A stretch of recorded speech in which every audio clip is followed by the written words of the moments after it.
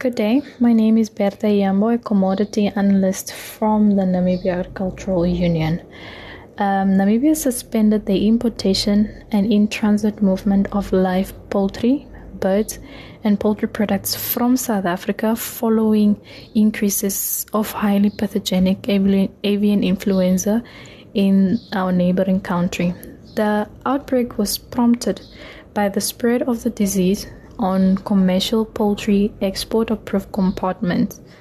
These are basically compartments that are certified to export products, poultry products into Namibia. So the Poultry Producer Association really welcomed this decision by government to close the borders, as an introduction of avian influenza could destroy the entire domestic sector, leading to job losses. This is because once the disease is detected on a farm, all chickens are supposed to be slaughtered immediately. And no one is, as a farmer, you cannot continue farming for about 3 months until there is no avian influenza detected on your farm. And as a farmer, you have fixed costs. And these fixed costs do not stop when you do not have chicken, they continue. So by the time you start production of poultry again, after the 3 months, after there's no detection of avian influenza on your farm, the bills could have piled up already. Already you are starting from zero with a bit of debt on your side. So this affects farmers drastically.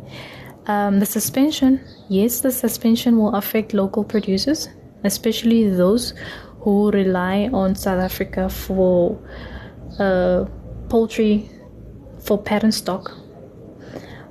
But there are alternative markets which traders can look at. Considering that there is an opportunity to import from Europe or America, of course the foreign exchange rate factor comes into play because Namibia's dollar is devaluated. This results into traders buying these products at a expensive price, which actually results into your products which you are coming to sell locally being increasing a bit more. So yes, there might be a little bit of increase in prices, if not more, but this is better than losing an entire sector. And considering how the poultry sector has played throughout the past few years, we see that the sector has grown tremendously. In 2017, the sector had an estimated production value of about 851 million, but it grew to 1.3 billion in 2022. And more to that, it has employed close to 800 people.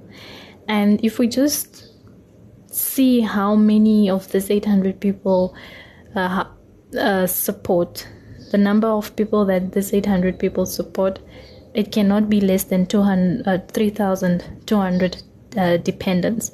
So we clearly see the significance of the sector to agriculture and the Namibian economy. More to that, we produce enough eggs to meet domestic demand. All we need is just to find new suppliers for day-old chicks, either from Zambia, Zimbabwe, Europe, or America. That is now places where they are free from avian influenza. And in terms of chicken meat, the domestic sector supplies about 80%, and the shortage thereof is imported. So there exists an opportunity for poultry producers with excess eggs and meat, because we are not sure when the suspension will be, and we are not sure when the borders are going to close. So the shortage of poultry, eggs, and meat in South Africa is prompting traders in South Africa to actually approach Namibian producers with regards to an opportunity to export our local products to South Africa. However, we realize as an association, as the Poultry Producer Association, we realize that there is no agreement between the two countries for Namibia to export to South Africa, as this has never happened before. We have engaged TVS to try this, to try to see this application as an urgent matter, as this window of opportunity will only be open for a short while before it closes again after South Africa recovers from this devastating effect of avian influenza. So we just hope and urge DVS, or Directorate of Veterinary Service, to speed up the process of getting Namibian poultry products into South Africa as a matter of urgency. Thank you very much.